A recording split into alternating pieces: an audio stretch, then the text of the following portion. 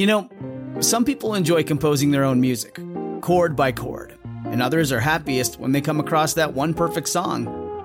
Work is not a lot different than that.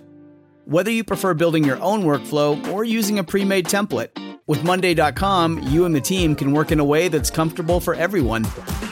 Tap the banner to go to Monday.com and build your own amazing workflow, or find an awesome template.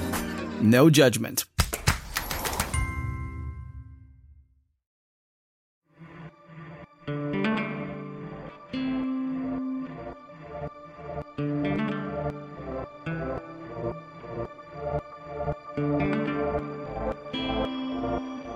Welcome to Dig, a history podcast.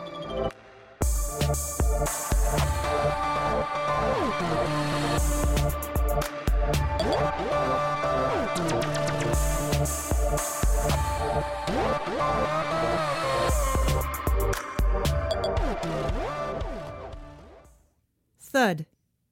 Dead. Thud. Dead. Thud. Dead.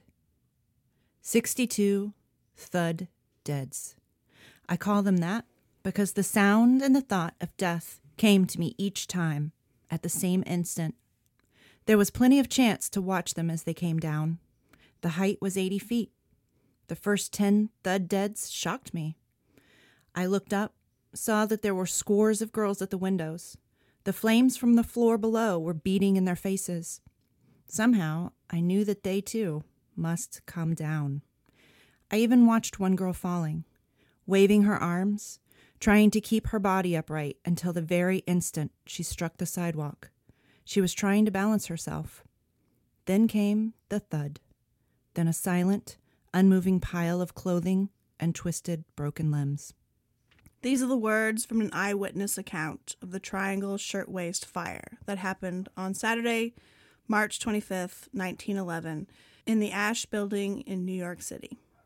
In all, 146 women and girls died in the fire. Some were burned to death, some died from asphyxiation from smoke inhalation, and some died trying to escape the flames and smoke by jumping from the 9th floor of the building and dying upon impact.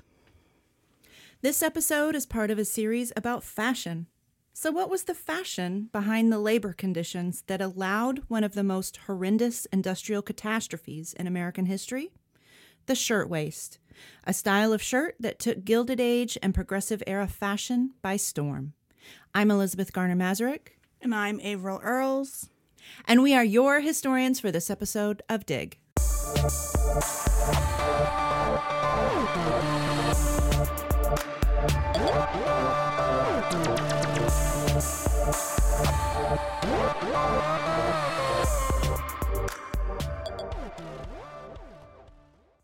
The shirtwaist was a mainstay of the female wardrobe from the end of the 19th century and into the 20th century.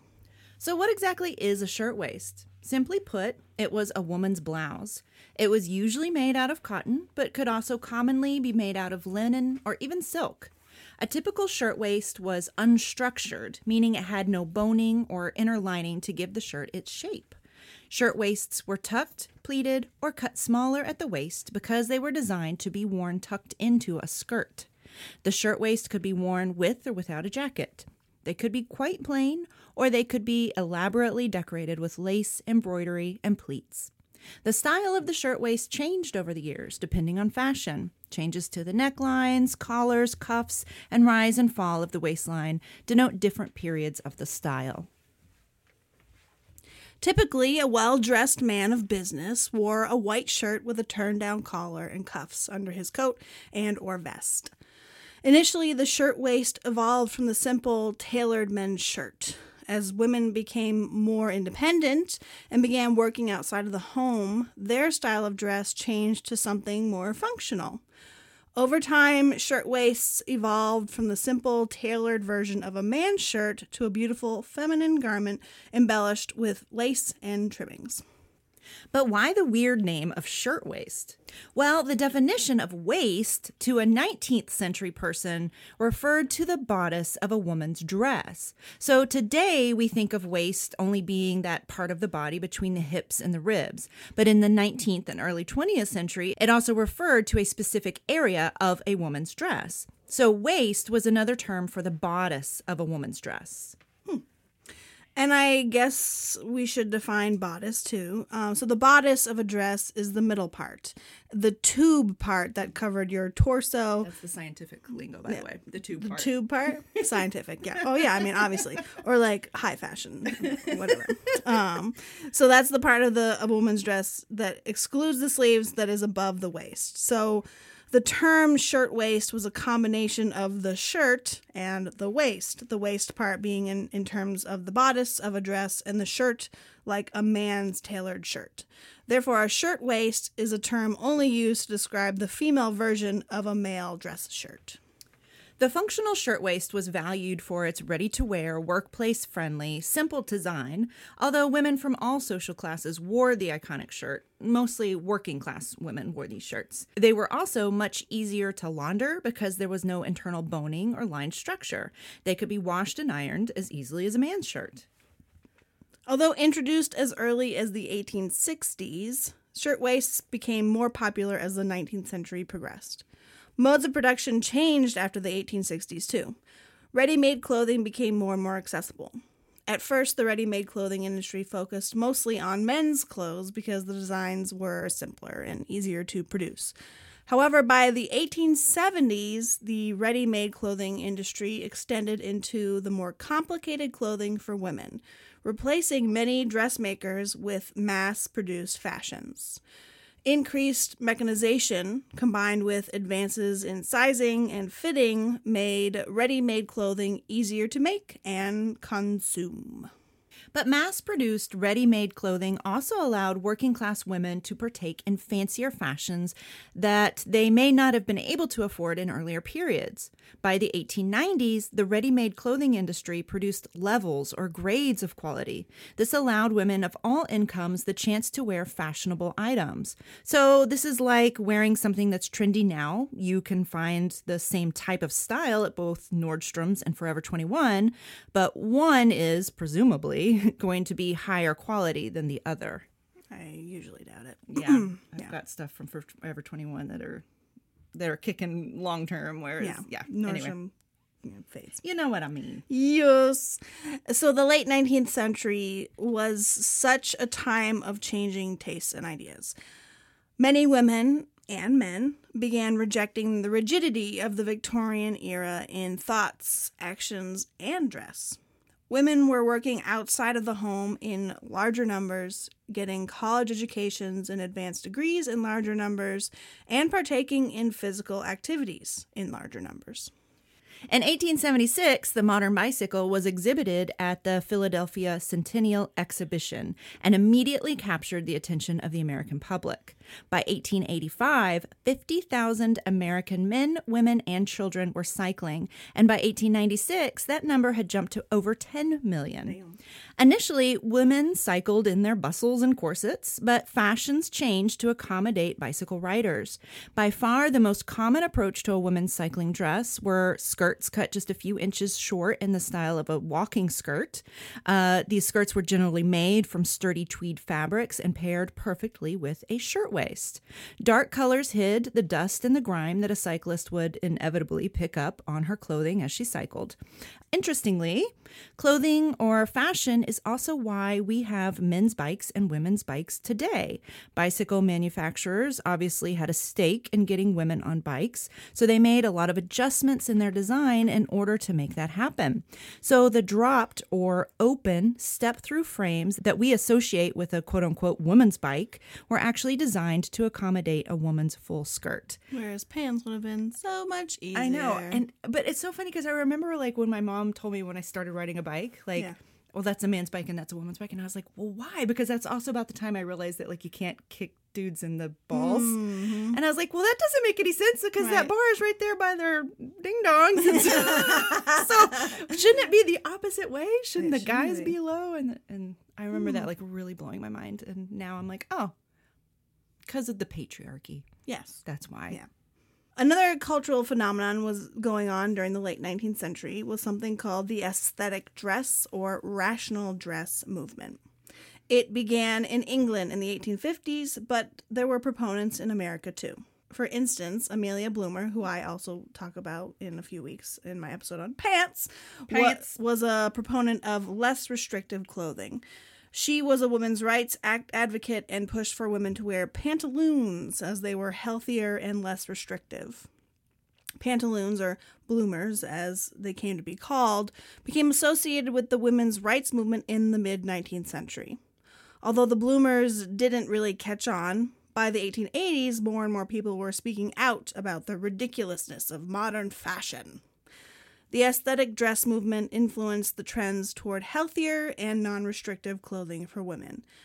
Although most women wore corsets well into the 1920s, corset design in the late 19th century became less restrictive, bustles, if worn at all, were much smaller, and hoops became completely out of fashion. All of this, the education, the job, the bicycle, the female in public, became associated with the new woman.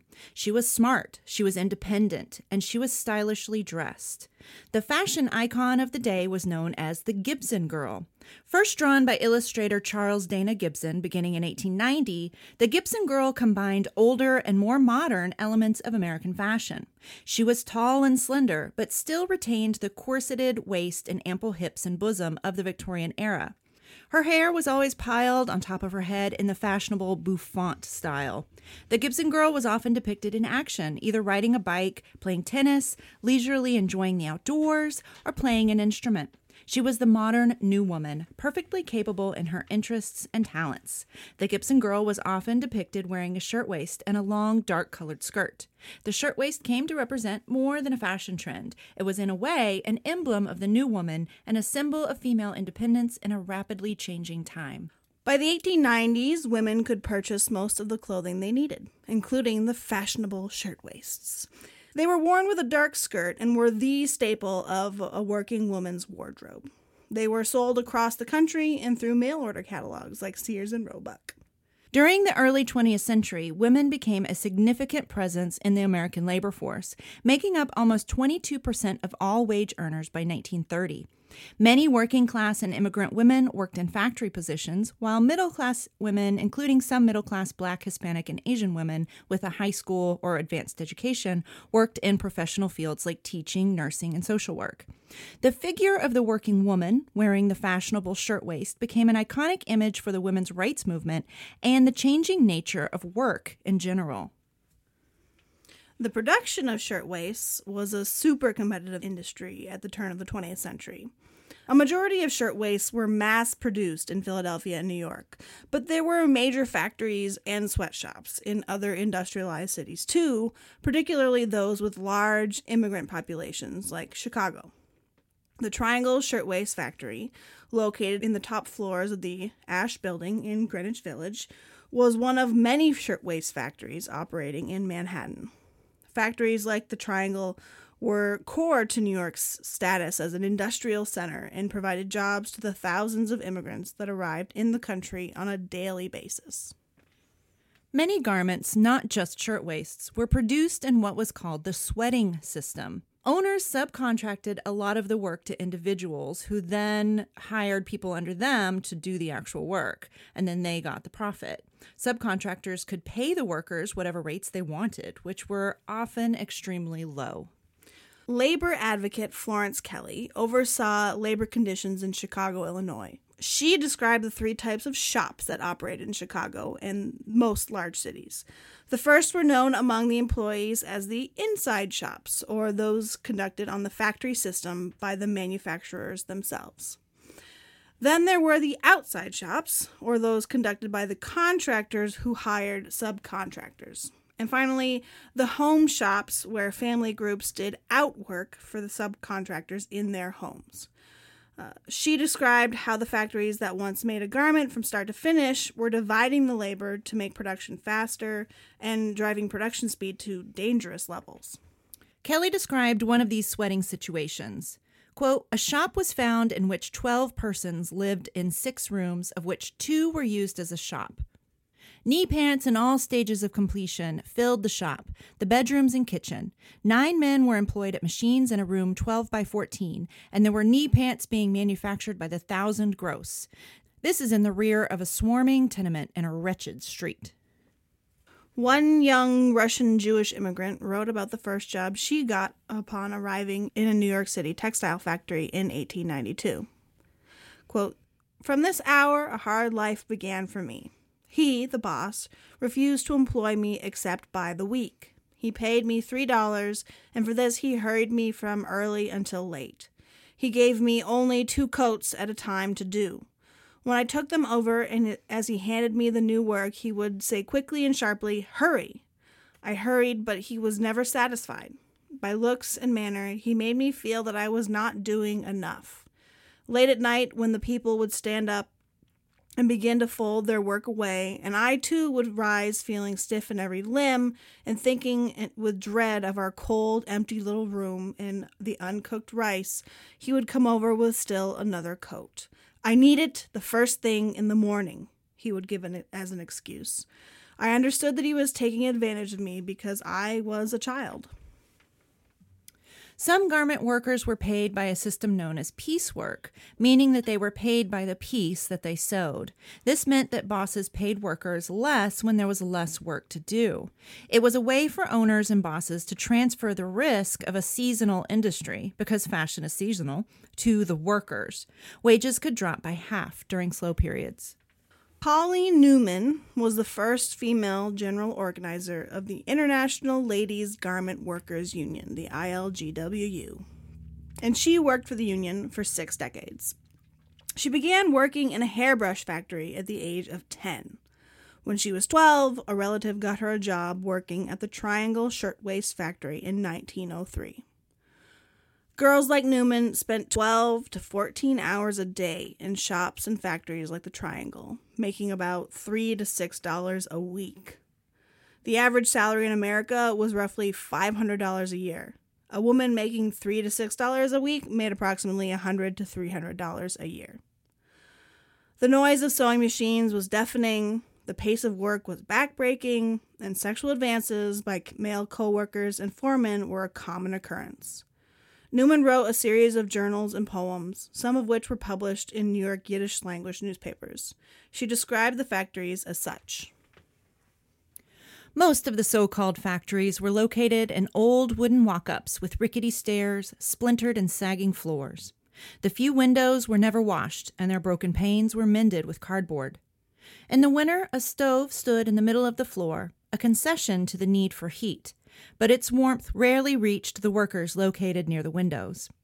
During the summer months, the constant burning of gas jets added their unwelcome heat and smell to an atmosphere already intolerably humid and oppressive. There was no drinking water available. Dirt, smells, and vermin were as much a part of the surroundings as were the machines and the workers. When Newman started working at the Triangle, she was assigned to a corner of the shop dubbed the kindergarten, where workers as young as 8 or 9 trimmed threads from finished garments. By the early 20th century, New York had laws prohibiting children from working at night, but there was little enforcement. Newman remembered the rare occasion when an inspector would show up. Someone would tip off the employees, and the children would climb into the boxes of finished shirts, and they'd just pile more shirts on top of them until the inspector left. And let's remember, some families wanted their children working. They provided much-needed income to help the family simply survive. Another garment worker, Clara Limlick, began working in textile manufacturing as a young girl only 2 weeks after arriving in New York City. Her family fled the Ukraine in 1903 following the Kishinev pogrom, where 49 Jewish people were killed, large numbers of Jewish women were raped, and 1,500 Jewish homes were destroyed. Upon arrival in New York City, Limlick began working at the Gotham Shirtwaist Factory, where women worked 11 hours a day, 6 days a week, for starting wages of $3 a week. Limlick wrote that these conditions reduced workers to, quote, the status of machines. We worked from sunrise to set, 7 days a week. Limlick joined the board of a chapter of the International Ladies Garment Workers Union. She was integral in growing her local chapter because she suggested that women organizers should recruit women workers and found organizers to recruit workers in their native language, so Yiddish, English, and Italian. Along with Newman, Limlich became an ardent socialist and participated in numerous strikes. In 1909, during a strike at the Liesersen shirtwaist maker, she was arrested 17 times and had 6 of her ribs broken by company guards and city police. Yet, she kept on marching the picket line. It's important to note that labor organizers like Limlich and Newman was part of a movement called industrial feminism. It was greatly influenced by socialism, but was not a rigid form of political thought. Union organizers, most notably the American Federation of Labor, the AFL, shied away from broad reforms to more narrow, limited goals like higher wages, as opposed to creating a cooperative commonwealth that the earlier, more utopian-minded labor organization, the Knights of Labor, had entailed. After bloodbaths like the Homestead Strike in Pennsylvania in 1892 and the Pullman Strike of 1894, organizations like the AFL felt that direct confrontations with large corporations were just plain suicidal. The labor organizing done by women like Newman and Limlich, however, was more than just the bread and butter demands of the AFL. Industrial feminism developed demands that included better wages and working conditions, but also wanted unions to offer educational and cultural opportunities and even health care. On November 22, 1909, only 2 months after having her ribs broken on a previous picket line, Limlich stood in front of thousands of shirtwaist workers at the Cooper Union in New York City. The crowd had gathered to listen to a group of mostly male union officials. No working women were scheduled to speak, and after a few of the men had spoken, Limlich took over the podium and moved for a general strike. Speaking in Yiddish, she boomed, "I am a working girl, one of those who are on strike against intolerable conditions. I am tired of listening to speakers who talk in general terms. What we are here for is to decide whether we shall strike or shall not strike. I offer a resolution that a general strike be declared now." After rounds of applause, Limlich and the thousands in attendance took a Yiddish oath to strike the following day, pledging, "If I turn traitor to the cause I now pledge, may this hand wither from the arm I now raise." That's badass. Yeah. The next day, New York City awoke to a strike of roughly 20,000 garment workers, mostly teenagers and women. The movement that culminated in the uprising of the 20,000 had began with strikes against the Liesersen Company, the Rosen Brothers, and the Triangle Shirtwaist Company. Now it had spread to the entire city. It was the largest strike ever in female-dominated industries. The strike, dubbed the Uprising of 20,000, is often talked about as a spontaneous strike, but nothing could be further from the truth. It's like the myth of Rosa Parks being a little old lady that was just too tired to give up her seat. No. Parks was a labor organizer and a civil rights organizer, and she was trained and ready to do what needed to be done to push the movement forward. The Uprising of 20,000 was very much in the same vein.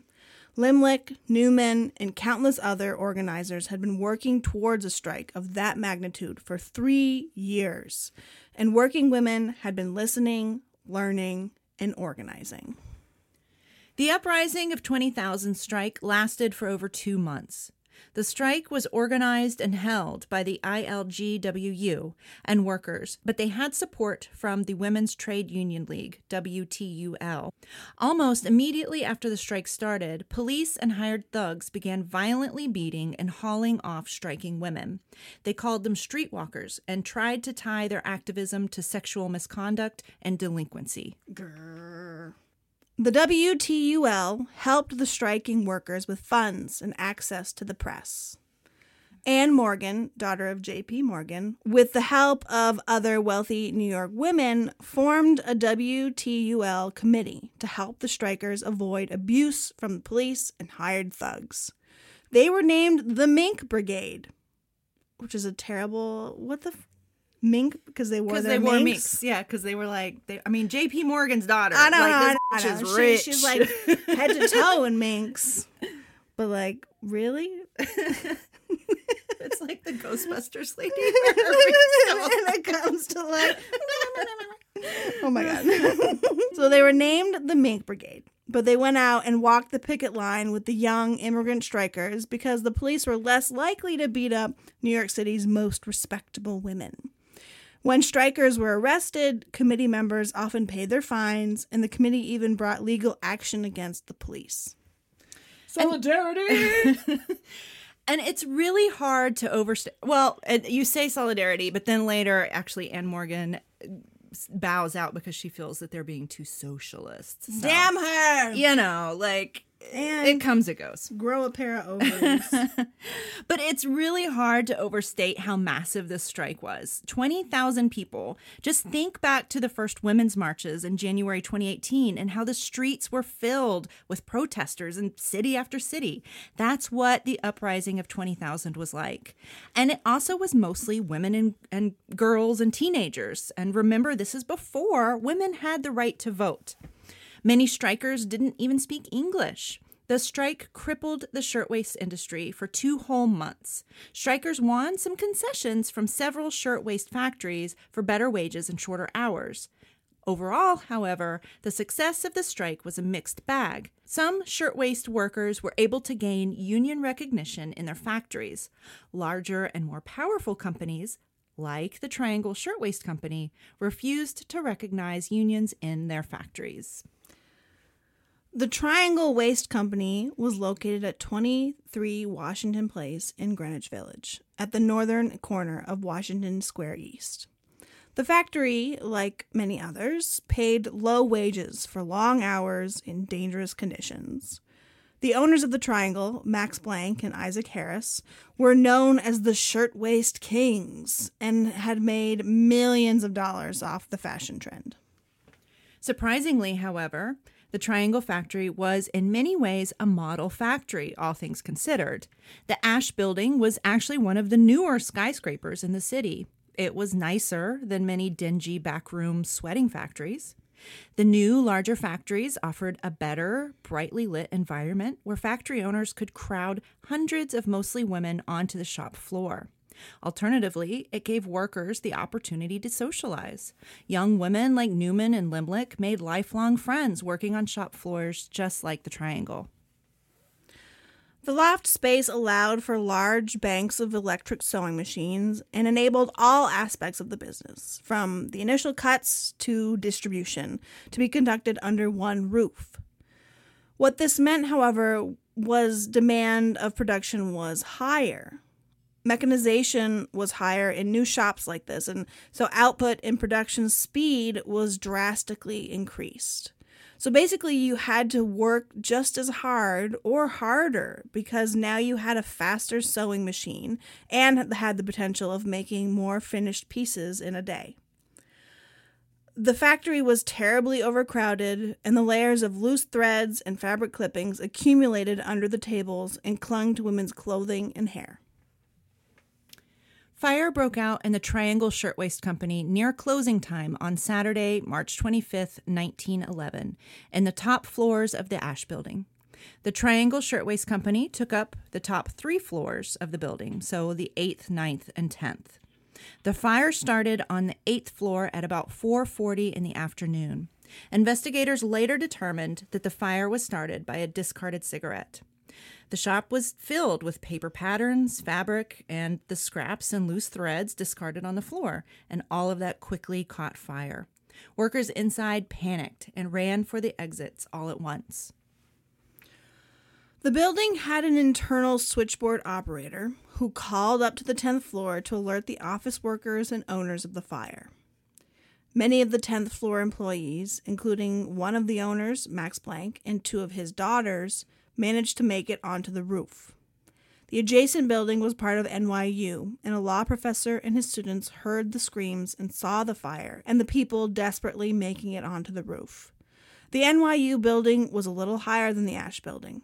Students grabbed some ladders and ran to their building's roof, then lowered the ladders down to the people below. Everyone that made it to the roof managed to escape. Many people still inside were not as lucky. No one alerted the 9th floor of the fire that had started on the 8th floor. The 9th floor was packed. Every available space on the shop floor was taken up by a sewing machine. There were about 300 machines on the floor. Once the fire reached their floor, workers panicked and rushed to the exits, just as they had done on the 8th. About 100 people escaped on the elevator. The elevator made about 15 trips up and down. When the elevator car went down, people would jump into the shaft to try to make it out. The fire spread fast. It burned through 3 floors in 18 minutes. The fire department was on the scene quickly. The fire alarm was raised at approximately 4:45 p.m., and the fire department arrived just minutes later. But by this point, women were standing on the window ledges or were seen pressing against the windows on the 9th floor. The firefighters got out their ladders, but they only reached as high as the 6th floor, 30 feet below the 9th floor. Thousands of people had gathered on the street below. One of those people was Frances Perkins, who would later become FDR's Secretary of Labor and one of the masterminds behind the New Deal. Years later, she remembered that awful day. I remember that. The accident happened on a Saturday. I happened to have been visiting a friend on the other side of the park, and we heard the engines, and we heard the screams, and rushed out and rushed over where we could see what the trouble was. We could see this building from Washington Square, and the people had just begun to jump when we got there. They had been holding until that time, standing on the windowsills, being crowded by others behind them, the fire pressing closer and closer, the smoke closer and closer. Finally, the men were trying to get out this thing that the firemen carry with them, a net, to catch people if they do jump. They were trying to get that out, and they couldn't wait any longer. They began to jump. The window was too crowded, and they would jump, and they hit the sidewalk. The net broke. They fell a terrible distance. The weight of the bodies was so great, at the speed at which they were traveling, that they broke through the net. Every one of them was killed. Everybody who jumped was killed. It was a horrifying spectacle. We had our dose of it that night and felt as though we had been part of it all. The next day, people, as they heard about it in all parts of the city, they began to mull around and gather and talk. More than 90 people jumped to their deaths from the Ash Building. One woman, Rose Oringer, survived the jump but died in the hospital later that night from internal bleeding. Later, survivors told of how they tried to open the 9th floor doors into the Washington Place stairs. They believed, and many still do, that the doors were deliberately locked. The owners had frequently locked the exit doors in order to prohibit theft. Additionally, the 9th floor fire escape in the Ash Building was blocked a few stories down, and as people climbed out onto it, it bent and broke under their weight. The New York Times reported that the city coroner was overwhelmed and sobbed like a child among the bodies being laid out. A firefighter said that he saw bodies that had been melted together. During the search and cleanup phase, women and girls' charred bodies were pulled out of the 9th floor windows and lowered to the ground on a rope. Many of the bodies were charred beyond recognition. One mother was only able to identify her daughter because of the stitching on her stocking. Even if the doors hadn't been locked, there still weren't adequate fire safety measures inside the building. And remember, the Ash Building was a fairly new building. The stairways were 2.5 feet wide. The doors opened in, not out. There was no sprinkler system throughout the building, although sprinkler systems existed at the time. The fire chief, Edward Croker, had been pleading for years previous for improved fire safety, but remember, lawmakers are the ones that set regulations and appropriate funds for fire departments and everything else. And there was no political will to meddle with private business. Fire drills existed at the time, but many places wouldn't do it because it would disrupt the workday. Dollars would be lost. Basically, the law didn't require any of the fire safety measures that can save lives in an emergency like this. Despite the push of many progressive-era reformers, government had not gotten involved in protecting worker safety at this time. There was a prevailing notion that regulations stifled business, that it was an owner's right to do and run his company how he saw fit. Laissez-faire capitalism trumped workers' freedom to work in safe environments for a livable income. Rose Schneiderman, a major leader in the Women's Trade Union League, spoke at a mass memorial service held for the victims of the Triangle Shirtwaist Fire and summed up the feelings of many in the labor movement. I would be a traitor to these poor burned bodies if I came here to talk good fellowship. We have tried you, good people of the public, and we have found you wanting. The old Inquisition had its rack and its thumbscrews and its instruments of torture with iron teeth. We know what these things are today. The iron teeth are our necessities. The thumbscrews are the high-powered and swift machinery close to which we must work. And the rack is here in the fire-trap structures that will destroy us the minute they catch on fire. This is not the first time girls have been burned alive in the city. Every week I must learn of the untimely death of one of my sister workers. Every year thousands of us are maimed. The life of men and women is so cheap and property is so sacred. There are so many of us for one job, it matters little if 146 of us are burned to death. We have tried you, citizens. We are trying you now. And you have a couple of dollars for the sorrowing mothers, brothers, and sisters by way of a charity gift? But every time the workers come out in the only way they know to protest against conditions which are unbearable, the strong hand of the law is allowed to press down heavily upon us. Public officials have only words of warning to us, warning that we must be intensely peaceable.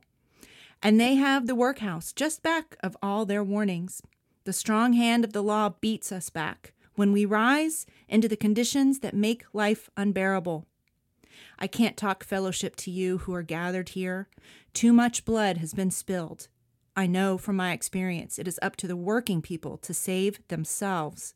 The only way they can save themselves is by a strong working class movement. Damn! I know. She's like, yeah, your thoughts and prayers ain't shit, people. Mm-hmm. It's time for action. Don't tell us how to protest, quote unquote, correctly. We're out here dying and we're trying to organize. Sounds like Colin Eager. It just strikes me so much because, you know, you hear that today. You heard that in the civil rights movement. Mm-hmm. You hear it with protests. Oh, well, I believe in their cause, but they're not protesting right. Right. They're not doing it peacefully enough or whatever, you know.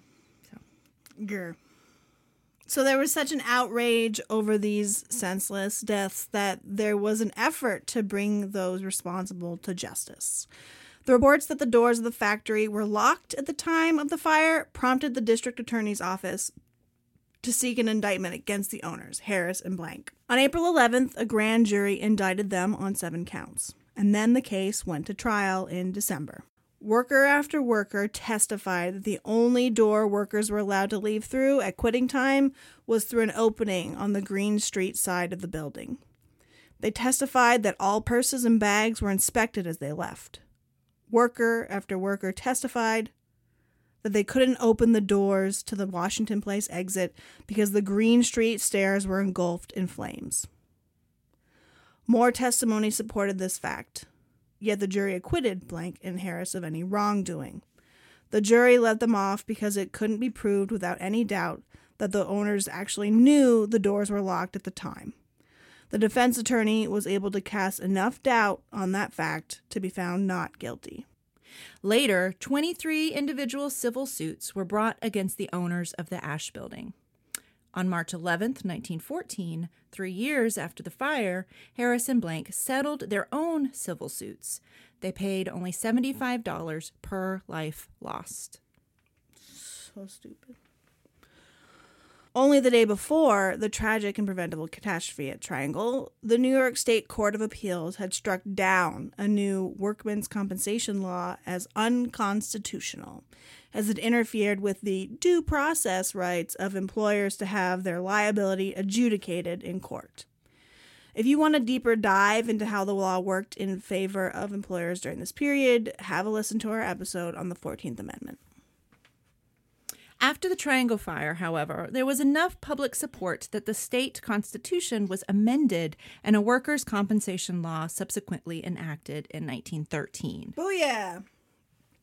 After the Triangle Fire disaster, the state of New York created a factory investigating commission to study safety, sanitation, wages, hours, and child labor in places like sweatshops, canneries, and bakeries. Frances Perkins and Polly Newman were hired as investigators for the committee. Over the years following the fire, New York adopted 36 of the commission's recommendations into law. Several of the commission members went on to ascend to the national stage, where they spearheaded many national reforms. Commission member Robert Wagner went on to become a U.S. senator, and while in office, saw through the passage of the National Labor Relations Act, granting workers everywhere the right to organize. It's also known as the Wagner Act. And that was passed during the Great Depression. Just FYI, it was repealed by the Taft-Hartley Act in 1947. Here are some of the laws recommended by the Commission and enacted in New York after the Triangle Fire. Fire drills. Great. Automatic sprinklers. No brainer. Fire prevention, like the removal of trash and waste. Duh. Yup. Fire alarm signal systems. Thank you, electricity. Mandatory fire escapes and exits. Limitation of number of occupants in a building. Ventilation, both general and special. Washing facilities, dressing rooms, and water closets, aka the toilet. The toilet. But not the toilet. The toilet bowl. Vincent is... French? My son, who was 7, is obsessed right now with the idea of chamber pots. Ooh. Because he asked, like, well, how do people poop back in the old day? And I explained chamber pots to him, and he can't get it out of his head. He's, like, fascinated that people used to poop in a bowl under their bed. Does he want one? He better not, because I ain't cleaning it. Well, he's got to do his own chamber pot removal. He can do a historical reenactment. The maid's on vacation. Oh, my God. But conditions were still bad. Harris and Blank continued running the Shirtwaist Company. In August 1913, Max Blank was charged with locking one of the doors of his factory during working hours. When he was brought to court, he was fined $20, and the judge apologized to him for the imposition. God, I hate capitalism sometimes. In December of the same year, inspectors found the inside of Blank's factory littered with debris and piled in heaps. Fabric scraps were kept in non-regulation, flammable wicker baskets. And yet, instead of receiving a fine, he just got a stern warning. So, even though all of these regulations were passed, they still were not enforced with strict regularity. It's a good glimpse at how labor and capital operated during the Progressive Era, a period where we typically think of government coming in to regulate the excesses of rampant capitalism, but only if there was political will to do so. But the garment worker strikes and the uprising of 20,000 and the Triangle Fire did ignite a labor movement. It served as a training and organizing ground for working women like Rose Schneiderman, Clara Lemlich, and Paula Newman. And it served as inspiration for others like Frances Perkins and Robert Wagner. Frances Perkins, like I mentioned earlier, went on to become FDR's Secretary of Labor and the first woman to serve as a cabinet secretary. She was one of the principal architects of the New Deal, and she's a prime example of a progressive era reformer who really bridged the early 20th century with the 1930s and brought many of the social and civic reforms that progressive era reformers wanted into the New Deal, i.e. through like the Wagner Act, right? She was quoted years later saying that the New Deal was, quote, based really upon the experiences that we had in New York State and upon the sacrifices of those who we faithfully remember with affection and respect died in that terrible fire on March 25th, 1911. And people in the labor movement have not forgotten the legacy of those garment workers. Every year on May Day, there is a commemoration at the Ash Building, which is now called the Brown Building and is functional and owned by NYU. Every year, the Remember the Triangle Fire Coalition organizes events to commemorate the fire and bring awareness to the needs of workers today. We've got some book recommendations in our show notes if you'd like to read up on current sweatshop labor and the labor movement in general. Now, since this episode is part of our fashion series, we'd be remiss to not go back to the shirt that started it all, the shirtwaist. What happened to the shirtwaist? Well, in fact, by the 1920s, the tightly laced mutton sleeve look was out, and a straighter, flatter, more athletic-looking figure was in. Young, fashionable women didn't wear corsets anymore, or at least the body-morphing wasp or hourglass shaping kind of the previous generation. One reason the corset fell out of style was on account of World War I. Corsets used metal boning to shape women's bodies into the hourglass figure so popular in the 19th century. But metal was needed for ammunition and other military supplies. So in 1917, the U.S. War Industries Board asked American women to stop buying new corsets. At about the same time, the bra started being mass-produced. Women didn't stop wearing figure-changing clothing, however. The metal-boned corset just gave way to other forms of ridiculous and stupid and body-shaping foundations like girdles, or what we would now call body shapers. Thanks, Kardashians. Additionally, it seems like the aesthetic clothing movement finally took over, and tight lacing gave way to more comfortable, movable styles. And so the shirtwaist fell out of fashion as style changed. Of course, women still wore skirts and blouses, but the language or nomenclature changed too. The term shirtwaist was used until the 1920s. Afterwards, the more common term used was blouse or shirt. And this is one of those fundamental American questions. What does freedom mean? Does freedom mean freedom of the market? Freedom of capital? Of owners to do with their businesses and investments what they will? Or does freedom mean freedom from want? Freedom to live and work and produce in a safe environment? It's really a fundamental question in our republic, and we are honestly still grappling with it to this very day. Make sure to follow us on Facebook, what else? Twitter, Instagram, Pinterest. All of the things. Join our Facebook group at Dig History Pod Squad. Leave us a review, subscribe. And so make sure to check out our show notes at digpodcast.org. We've got a bunch of books and some documentaries. There's also some audio you can listen to, all regarding this labor movement, garment workers movement, and then the Triangle Shirtwaist Fire in general. So all that's listed in our show notes. And before we go, we want to give a little shout out to one of our awesome listeners who left us a review on Stitcher, actually. This is from the Muffin Con. Number one, awesome screen name. That's great. But the title is Mind Blowing. I really dig history. It's great to get down into the depths of history and have my mind be taken to the lesser known pockets that the Dig folks have mined. I especially enjoy the Women's Reproductive Health series. I couldn't fathom family planning before hormonal birth control, and the sheer number of usage were astonishing. It was really mind-blowing to find out how far we have come and why it is important. Aside from that particular series, the rest of the episodes are great as well. I have learned so much, and I really love and appreciate the episodes with non-dominant cultural themes and touching on race and class and gender in the world and all the things. Anywho, yeah, they're great. Listen in and learn a lot. Well, thanks, Muffin Con, for listening and for those very punny and kind words. Tune in next week for another episode from your favorite historians here at Dig. We love you. Goodbye. Bye. This podcast was produced by the historians of Dig, Elizabeth Garner Mazurek, Sarah Hanley Cousins, Marissa Rhodes, and me, Averill Earls. Thanks for listening. They were worn with a dark skirt and were the staple. No, that sounds stupid. Illinois, please. Illinois?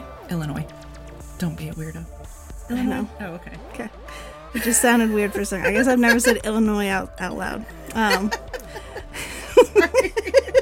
Illinois. But also too bad about their balls. Yeah.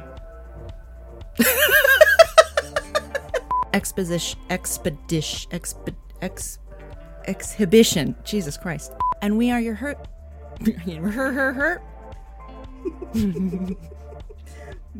A dark skirt. Ooh, almost said skirt. Skirt. They're skirtin' girtin'. So they were named the Mink Brigade, foolishly, but they went out. Do you know the muffin con, the muffin con, the muffin con? Do you think this is Marissa?